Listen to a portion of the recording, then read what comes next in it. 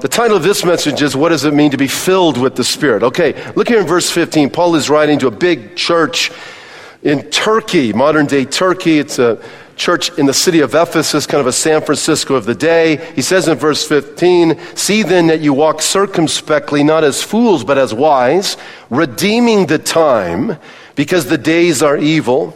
Therefore, do not be unwise, but understand what the will of the Lord is. Do not be drunk with wine, which is dissipation." It just basically means it's like has no cumulative value or real value whatsoever. It's just waste.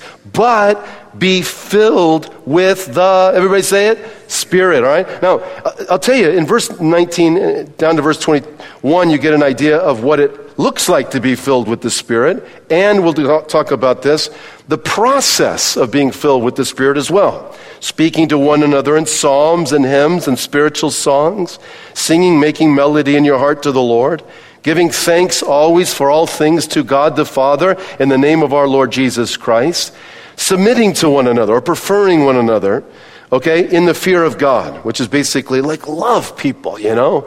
Love everyone, love every believer, love your neighbor as yourself. Okay, you guys may have a seat at this time, but I want you to turn to John chapter 3, all right?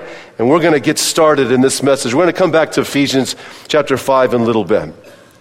Look, we've started our series, on the person and work of Jesus more than a few times.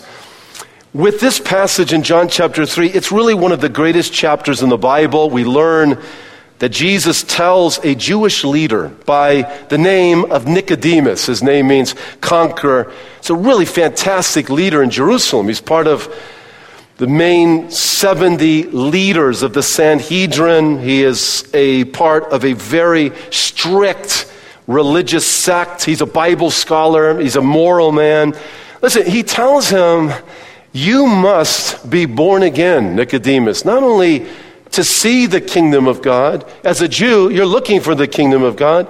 You're looking for the throne of David to be established forever, okay? I mean, every Jew is looking for this, the Messiah, and for him to establish the kingdom of God on planet Earth. But he's saying, you're not going to see the kingdom nor enter into the kingdom, even though you're a Jew, even though you're a descendant of Abraham, Isaac, and Jacob, which is awesome, right? But you're not going to see this nor enter into it unless you're born again. And one way to understand this is that while God has created every single one of us, he now wants to recreate us with different DNA. And that DNA is actually divine nature indwelling us. And it tells us that the essence of God's will in life is actually knowing him. It's actually having relationship with him, not just knowing about him, but having a genuine, intimate relationship with him. In fact, listen, the deepest longing of every single heart here, whether one realizes it or not, is actually a hunger for a relationship with the Father. Deep down inside, we're all looking for the Heavenly Father, looking to get back, it could be said, to the Garden of Eden. So when Jesus says to his fellow Jewish countrymen, you must be born again, whoa. It's like, really? Yeah, hey, descendant of Abraham, Isaac, and Jacob, awesome. And I know you're looking for the kingdom. You want to be a part of it. You want to have right relationship with God, but you got to be born again. And if you just jump down to verse 8, because we've been studying this, but we haven't looked at this aspect, Nicodemus asks, well, how can this take place? And Jesus answers, really pointing him to himself. That the key to being born again, what needs to take place to be born again, actually, is to have relationship with the Lord Jesus. And the way he does this is if you look at verse 14, okay, he says, as Moses lifted up the serpent in the wilderness, even so must the Son of Man be, what's the next word, you guys? Lifted up, which was a common idiom for crucifixion in the first century. It's like the Messiah is actually going to be lifted up. Okay, and this is like loaded ideas because Israel was rescued from these horrible snake bites in history, and the Lord rose up a bronze serpent. If you looked at it, your sins are forgiven. You got this play off this. The Messiah is going to be lifted up. And he's going to take upon himself the stinking sins of the world, every sin in human history, from the Holocaust to the killing fields, to my pride and yours and everybody's. He's going to pay the debt of sin. And he's ultimately going to create a new life and even a new world under his reign of righteousness and justice. But it's like the key is the Son of Man being lifted up. Okay, in verse 15, that whoever believes in him should not perish but have eternal life. Look at verse 16. Okay, like one of the most famous verses in the Bible. For God so loved the world that he gave his only begotten Son, that whoever believes in him should not perish but have everlasting, everybody say it, life, right? Okay, watch this. Nicodemus, this great leader in Israel, fellow Jewish countryman to Messiah, actually believed that Jesus is the Messiah. And we don't have time to look at it, but if you go to John 19, verse 38 to 42, when Jesus was crucified, two Jewish leaders who were very prominent first century, Joseph of Arimathea and Nicodemus here, stepped forward, take Jesus off the cross and prepare him for burial. And Joseph of Arimathea gave him his family tomb to be buried. But I just want you to get this. Please check this out, okay? For Jesus to say to Nicodemus, you must be born again. How do I be born again? You must believe and trust in Messiah, who's going to give his life on the cross. Now you talk about how that brings front and center the importance of the person and work of the Holy Spirit. Because Jesus said, you have to be born of the Spirit. And yet to be born of the Spirit, it's I am placing my trust in the Messiah. And when I do place my trust in the Messiah, I am born of divine DNA. How many of you are tracking with me so far? Okay, only 4 of you. This worries me. No. Okay, I hope you get the idea. Now, I'm just going to put up a big idea because we've talked about this. So what ends up happening is, in Christ, the Holy Spirit ends up indwelling you. That took place to Nicodemus and every genuine Christian here. So, like, gives you new identity, born again, new DNA, all right? Giving assurance of right standing with God, who then becomes your Abba, who becomes your Father. Now, we've like really looked at that in detail in past studies. For every genuine Christian, we've experienced what Nicodemus has experienced. We're indwelt by the Spirit. Okay, now the Lord wants us to be filled with the Spirit. And there's a difference between being indwelt, because that's the case with every believer. You're indwelt by the Holy Spirit. But now he wants us to be filled with the Spirit. And that's where we get to Ephesians chapter 5. So I want you to go back to Ephesians chapter 5. Now, what would it mean to be filled with the Spirit? Let me try to give you some initial perspective. Okay, you're turning to Ephesians 5. When a person believes and trusts in Jesus, some wonderful things take place. Christ indwells them. And it could be said, please hear this, okay? It could be said, you have all of Christ, all the benefits of having a relationship with the Father and Jesus. You have his unconditional love. You have hope beyond the grave. You have his grace. You have the gifting that he gives. It's like you have this incredible life that is given in Christ. It's like we have all of Christ at the moment we receive the free gift of salvation. The question is, does Jesus have all of you? And that's a process. I mean, that speaks of growth. That speaks of daily growth. That speaks of the need to be being filled with the Holy Spirit. In fact, when Paul says here in Ephesians chapter 5, we'll talk about this, verse 18, and it's a command to be filled with the Spirit. It's not a one-time deal. In the original language, it carries the idea of being filled with the Holy Spirit. Let's say, for example, to try to illustrate this idea of what it is to be being filled with the Spirit. Let's say, for example, someone put like $1 billion in your bank account. I'll be honest with you, that'd be kind of cool. But anyways, if they put $1 billion in your bank account, it would take quite a while for you to experience or understand the value of what that means. I mean, we kind of have an idea, but that's a lot of money. You could help a lot of people with it, whatever. And you could do a lot with that, right? Just going to take you a while, though, to enjoy or experience the value of it. It's like the moment Christ comes into our life, it's not the best metaphor. You got a billion times billions realities that are in Jesus, but now he wants you to experience it. And that's a daily reality. He wants you to be being filled with the Spirit. Please hear me. This is kind of more technical.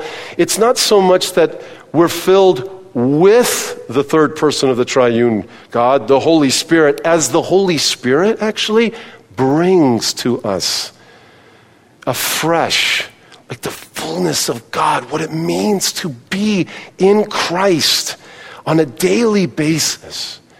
And he wants to fill us afresh. Now watch this. Someone might say, I think I'm getting what you're saying. I mean, Jesus tells Nicodemus, one of the greatest meetings in history, he says, you got to be born again, born of the Spirit. How do you do that? By having a relationship with Messiah. Get it? You get this new identity. I have biological DNA, but I have spiritual DNA. And he indwells me, and I have assurance I'm a king's kid. I mean, fantastic. There's real courage and comfort and joy in life as a result. And so you're saying that, he indwells you, but it's different than whether he fills you, like the winds fill a sailboat. Yeah, there's a difference there. This is a command now, that on a daily basis we're being filled with the Spirit. Okay, I think I get what you're saying, kind of. Now I want to introduce a big idea before we study the passage, okay? And it's in your notes. Because if you look at verse 18, because we're still talking about this, we're going to get more specific in just a little bit. If you look at verse 18, Paul says, do not be drunk with, can someone tell me? Wine, all right? In which is dissipation. It's just like a waste, but be filled with the Spirit. I mean, why that contrast there? And I have this in your notes, but there's this big idea that I want to introduce before we study the passage and talk further about how to be filled with the Spirit. But I want you to get this idea. There's a clear contrast between being intoxicated and being Spirit-filled. While being intoxicated by alcohol is often accompanied with feelings of comfort, joy, and courage, it's because inhibitions are removed and a person becomes blinded from the consequence of their actions. So if I get buzzed, I might have a sense of joy and comfort, but it's because my inhibitions have dropped. I've actually been numbed. I've been desensitized. I might have a courage, right? But the courage is a courage that's not based on reality, because I'm actually not seeing the consequences of my decisions. So really what ends up happening is that intoxication numbs, it dumbs, it desensitizes a person from reality. Okay, watch this. On the other hand, to be filled with the Spirit is to experience true comfort, joy, and courage, not because one has been numb to reality, but because the Spirit reveals to us the greatest realities in life, which are in Jesus Christ.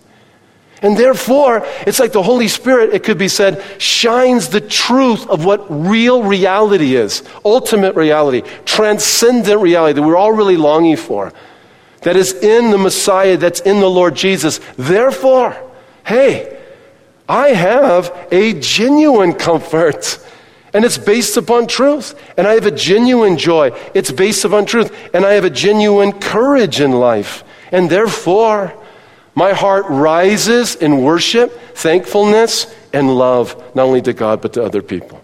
Can I hear an amen to that? That's the big idea. So we're kind of just hovering over this. Now let's dig in, okay? Let's look at this.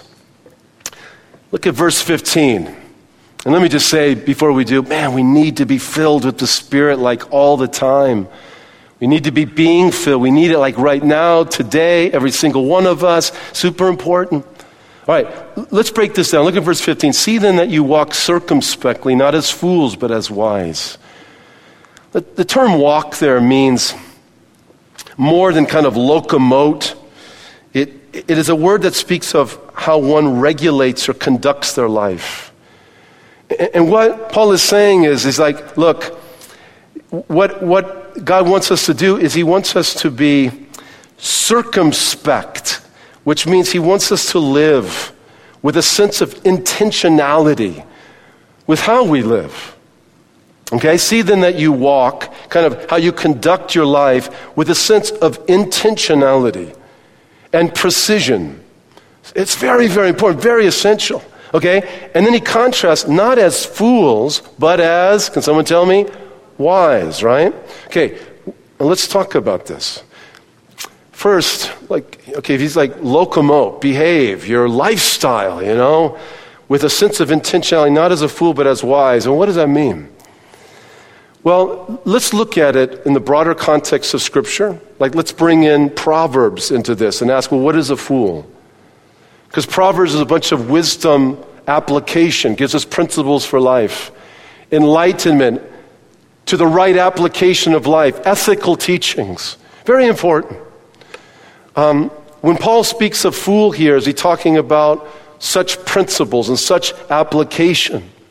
Well, in general, yes, but it's even more specific than that. Like, for example, if you go to Proverbs, you're going to see that a fool is identified basically in three ways. A fool is someone that's not teachable. They don't listen. Proverbs 12:15 says, the way of fools seems right to them, but the wise listen to advice. Proverbs 17:24, a fool basically is someone who's looking for God replacements and think that there are legitimate options that exist. So they're like roaming the world, looking at created things to accomplish what only God can accomplish in their life. Proverbs 17:24 says, a discerning person keeps wisdom in view, but a fool's eyes wander to the end of the earth. Basically, never find what they're really looking for. And then Proverbs 14:6 says, the wise fear the Lord and shun evil, but a fool is hot-headed and yet feels secure. This is telling us that a fool actually only listens when there's a crisis.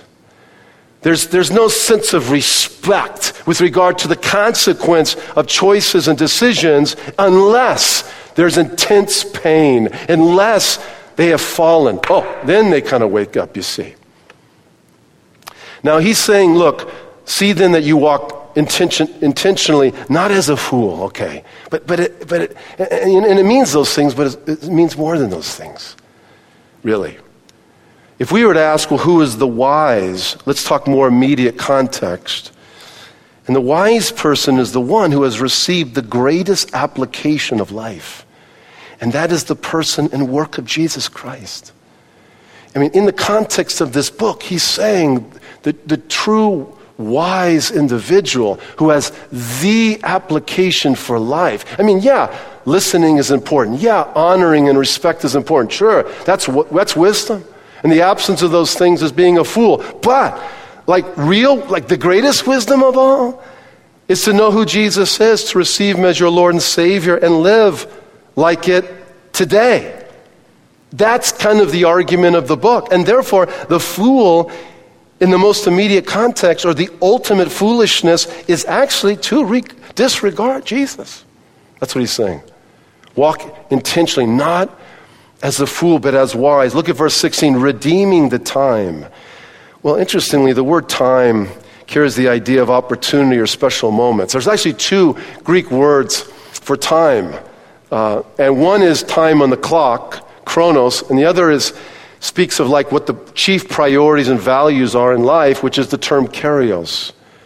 All right? So, and I've mentioned this before. Let's say, for example, you're watching a basketball game. There's time on the clock. But if you're going to win the game, you got to seize the right moments. You got to make sure you get the defensive rebounds, offensive rebounds, you're good in the paint and all these different things. And, you're probably going to win if you do those things. You're going to be seizing, buying up the chief opportunities that is going to advance what you want advance. Time on the clock is something totally different.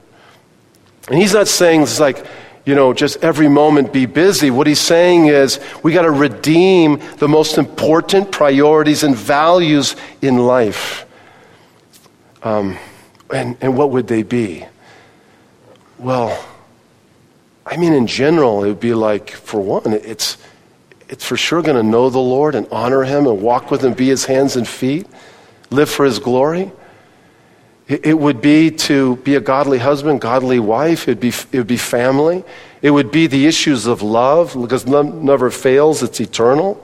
It's always redemptive, always good. It would be perseverance, man. I'm just going to hold to the faith, stand on what is true. It's all these godless currents. And unless I actually recognize and identify those chief values and priorities, unless I'm in buying up those things, I'm just going to find myself, due to the sheer speed of life, just with my life just passing by, and not experiencing really what the Lord wants me to experience. And really, in the more immediate context, to redeem the time is really to redeem the opportunities to know Christ, to grow in Christ, to grow more like Christ, to make Jesus known. And therefore, it would mean, I'm telling you, with Paul, an application, like if you're here for the first time, it would mean if you're going to redeem the time, if you're going to buy up what the chief priorities and values are, it's like, my goodness, front and center would come, what are you going to do with Jesus, who gave his life for you, resurrected, ascended, demonstrated he's the king, and that he's coming again, and everything is moving towards him. All right? Now, look, verse 16, good job, you guys, good students. He's saying, look, you got to redeem the time. You better buy it up, because the days are evil. And defined in context, it kind of leads you back to Ephesians 2:2, which tells us, these days are under the control of the prince of the power of the air, who is opposed to God and his purposes. Now, you say, are you implying that there are unseen influences that influence the material realm? Well, absolutely. The Bible makes that very clear. The smartest men who have ever lived, John Van Neumann, mentioned that he knows that there are unseen influences that influence the material realm. There's definitely a spiritual battle. There's no doubt about it. The question becomes, to what extent is the spiritual world influencing our lives? Because he's just saying, look, we better buy up the chief priorities and values, namely like know Christ, follow him, glorify him, be filled with the Spirit. Why? Because, man, the days are evil. If you turn on the television and you watch the news is an attempt to explain life through the lens of economic realities, biological realities, political realities, social realities, cultural realities, but not spiritual ones. To what extent does the unseen realm influence our life? Well, clearly there's an unseen realm to the naked eye in many levels, from ideology to biological issues. We're really concerned about the Ebola virus, that we can't see with the naked eye. But the question really has to do more with than just biological viruses and unseen ideological realities. He says the days are evil. And I'll put it this way, there are certain godless currents that are slowly but surely influencing. We probably have all been to the beach and we know what a current is like. And I grew up around the beach in Southern California, and I didn't like the feeling of kind of awakening and looking at the beach and seeing that I've drifted down the beach. I just didn't like that sense. And so I would, on a consistent basis, look at where my towel was or where my sack lunch was. And one of the reasons was because people were trying to rip it off. But anyways, it's just like, I'm just like trying to keep, okay, this is where I need to be. And it's like, well, look, there are these unseen currents that are not our friend, the friend of your marriage, the friend of your children, the friend of your, of your grandchildren, your great-grandchildren. And it's not like we say, oh, well, there's that current, and I see it with the naked eye. It's ideological, it's spiritual, it's narcissism, it's relativism, it's hedonism, sensualism, relativism. I mean, these things are not any of our friends by any stretch of the imagination. So what Paul is saying, okay, and we're really going to hone in on what it is to be filled with the Spirit, but he's just saying, look, and you have to walk with a certain intentionality. You better make a distinction between what is foolish and what is wise. And you got to redeem the time. I mean, there's time in the clock, but then there's like the chief priorities you got to seize. You got to buy them up. It's like yesterday, our children were shopping and they noticed that these Lar bars are on sale, So they just bought the whole box, you know what I mean? They just bought it up. And that's kind of the idea. We better buy up what the chief values and priorities are because the days are evil. And look at verse 17. Therefore, do not be unwise, okay? Don't be unwise, but understand what the will of the Lord is. I mean, it's almost as if Paul is saying, you know what? You know what the will of God is. The will of God is this really big idea and reality, this comprehensive concept, that the content of which, that his plan and purpose is to bring all things together in Christ and therefore live like it today. Because the greatest reality of all is who God is in truth and what he's doing in the Messiah, the Lord Jesus. Hey, can I hear an amen to that? So therefore, it's don't be unwise. I mean, just understand what the will of the Lord is. In a way, he's saying, you do know what the will of the Lord is. Therefore, you need to live like it. Now, please hear me. Someone might be thinking, well, how do I know if I'm in this? How do I really know I'm a Christian or I have these realities and this truth and this promise and this guarantee? I want you to keep your finger. I want you to turn over real quick to 1 Corinthians chapter 6, okay? So I just want to make a few comments here. 1 Corinthians chapter 6. Look, if you're a Christian, it means actually that God is preparing you for a world ultimately in Christ and his glory. So the question that we need to ask is, well, how do I know, or how do we know if actually we're citizens of this kingdom today? If everything is moving towards Jesus, how do we really know we're in Christ? We're locked into this. And the answer is because you experience new management in your life right now. And there's signs of that. There are certain realities that are going to be taking place in the here and now that would give you confidence. You're a citizen of when the Lord makes all things new in himself. And what you have here in 1 Corinthians chapter 6, which is often read kind of like a entrance exam, whether you're going to get to heaven or not type of a thing, but that's not really how you need to read it. It more is identifying what changes that would indicate how someone is in fact indwelt by the Holy Spirit and filled with the Spirit. And I'm referring to verse 9. Please jump down there, 1 Corinthians chapter 6, verse 9. He says, look, he said, do you not know that the unrighteous will not inherit the kingdom of God? Do not be deceived on this.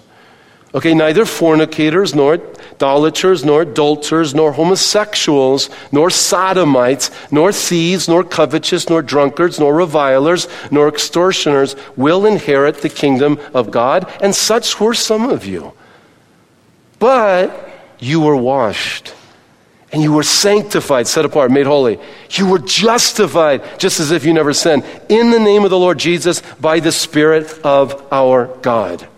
Now watch this. Okay, we read this list, and generally when you read it, your eyes kind of focus in on the sexual issues here. I mean, it says, look, don't be deceived. He talks about, fornicators, so it's sexual issues, idolaters, not so much, but it's usually associated with sexual immorality in the first century. Adulterers, homosexual sodomites. All right. Hey, aren't you glad you came this morning? Happy things to talk about, right? Hold on. Watch this. Watch. Very important. Generally, we focus in on those issues. Oh, man, yeah. Whether it's heterosexual sin, homosexual sin or stuff. We focus on the sexual issues there, right? However, he mentions covetous, which means those who are intoxicated by materialism. We don't usually think of that. Revilers, people who are really abusive with their language, which speaks of slanders and gossips. Extortioners, we think of someone who cons others, but it refers to ruthless business practices. And the question to ask is, based on this passage, if there's not a fundamental change actually in the area of sex, money, and power, how can one have a confidence that they're actually in Christ, that you will be in Christ, in his kingdom? You see, in a Christian's life, there's this fundamental change that takes place with regard to these issues. I view sex differently.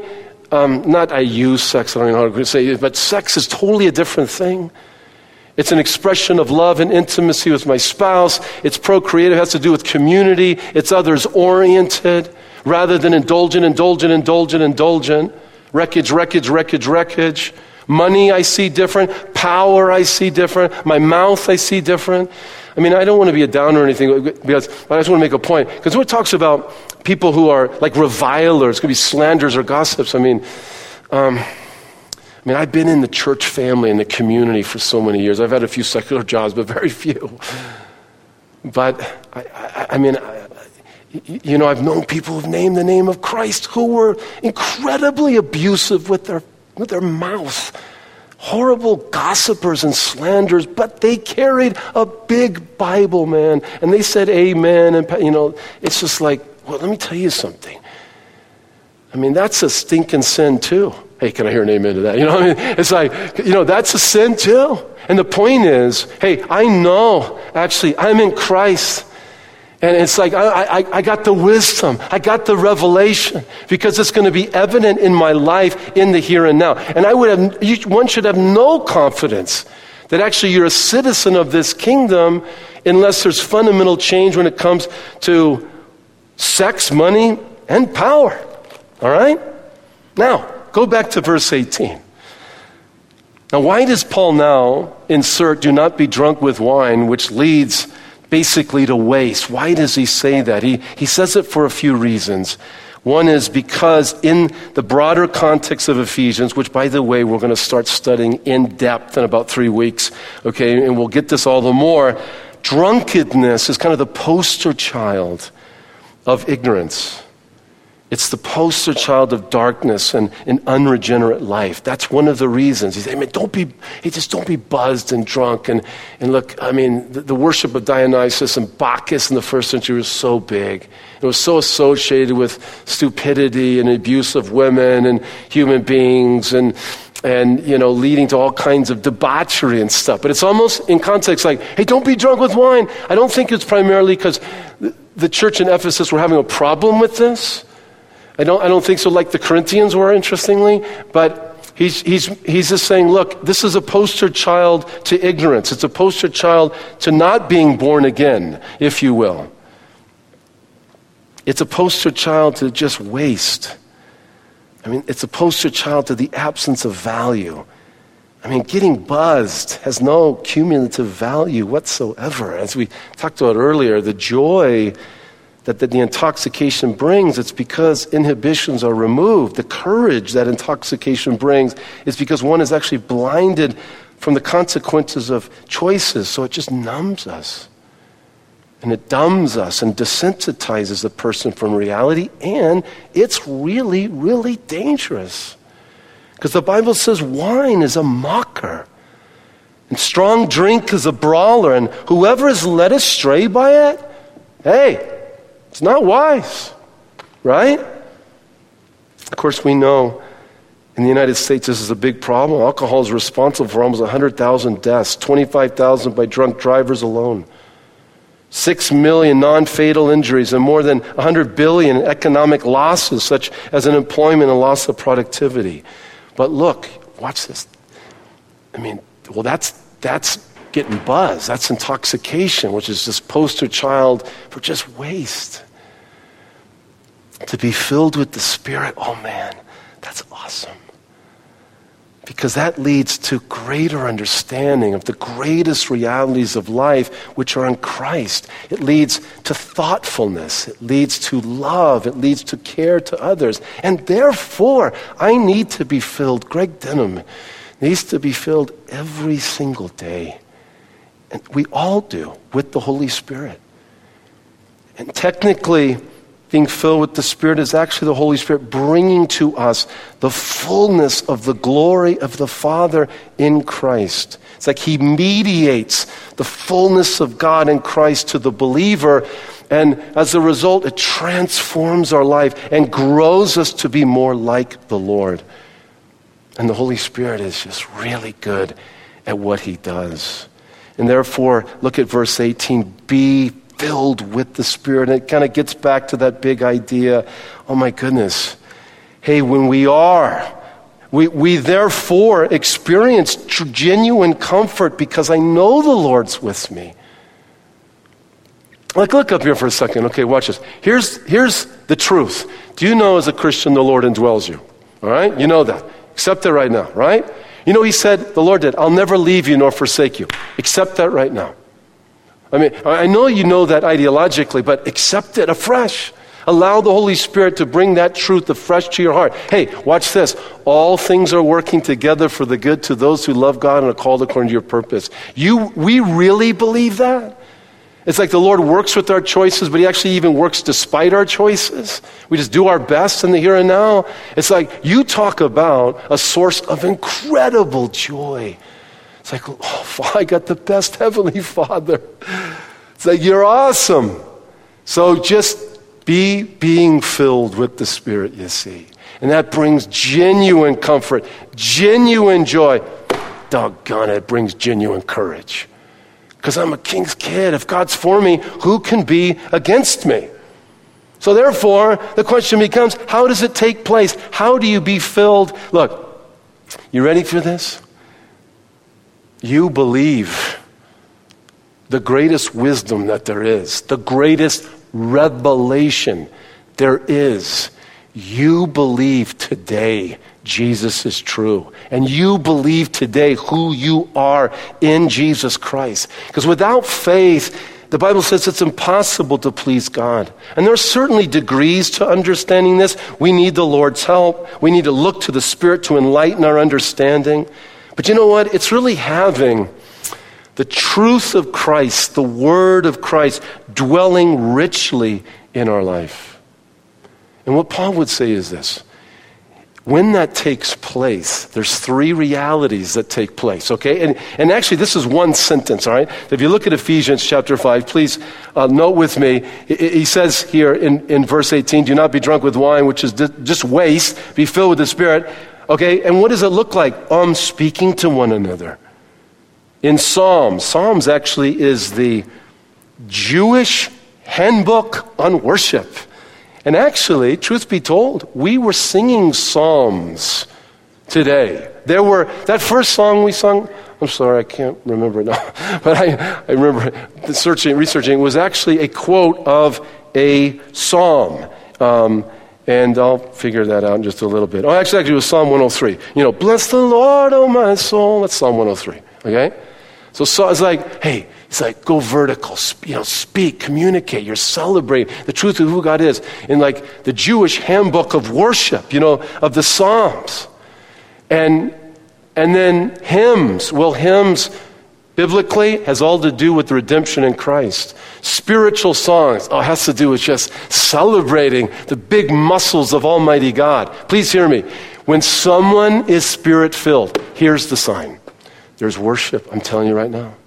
There's joy in the heart. How can there not be? There's celebration. I mean, we get excited with all our heart, man, when Kaepernick throws a touchdown or he runs 90 yards for one. It's like, yeah, all right, with our heart. how can a person not go vertical in the celebration of who God is, vocalizing their love and praise to God when they're filled with the Spirit? It's just indicative of being filled with the Spirit. It's a sign of it. But please hear me, it's also a part of the process of being filled with the Spirit. Because there's sometimes, man, that's why one of the reasons I love being with my church family, because, and to be frank with you, I sit up here in the front, you guys were singing very beautiful today. I don't know if you heard that, but sometimes it may be hard to hear in certain parts of the sanctuary, but I was blessed by that. We actually just speak to one another. It's like this worship has a vertical and horizontal benefit to it. Watch this. If someone were to ask you, are you Spirit-filled? Or someone were to ask, hey, is our church Spirit-filled? Here's the list, the essential list. No mention of spiritual gifts here. Unless we want to tuck it in, we could, and we'll talk about it later. But there's no mention of tongues, which I believe in, but that's up to God's Spirit giving a person. There's no mention of miracles here. They could be here, because they're all over the book of Acts. But the reason they're not here is because they're not the essentials of what it actually means to be filled with the Spirit. We're talking worship, and we're talking giving thanks. I just love this. Giving thanks to the Lord, to the Father, actually, because He's the one that thought all of this and sent His Son and draws us by the Holy Spirit. So speaking to one another in psalms and hymns and spiritual songs, singing and making melody in your heart to the Lord.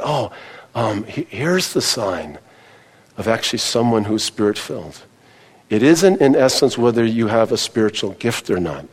Because all you have to do is study Corinthians. You know, they were really gifted spiritually, but there's an absence of love for God and for one another. A genuine Spirit-filled believer expresses their love to the Lord. In community, we need each other. We benefit from that.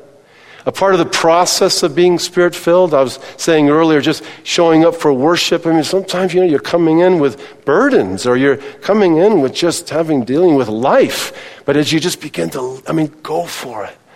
You're responding to the goodness of God and the grace of God, and you're giving voice to who He is. It's like, that's a process as well of the Holy Spirit filling our sails, if you will. C.S. Lewis, a great Oxford professor, said, I think we delight to praise what we enjoy because the praise not only expresses, but completes the enjoyment. It's in its appointed consummation. It's appointed consummation. What is that I'm giving thanks and I'm praising the Lord. And it's my prayer that we are actually genuinely a Spirit-filled church. And if you notice in verse 29, giving thanks always for all things, actually to God the Father, because behind the gospel is the Father, in the name of our Lord Jesus.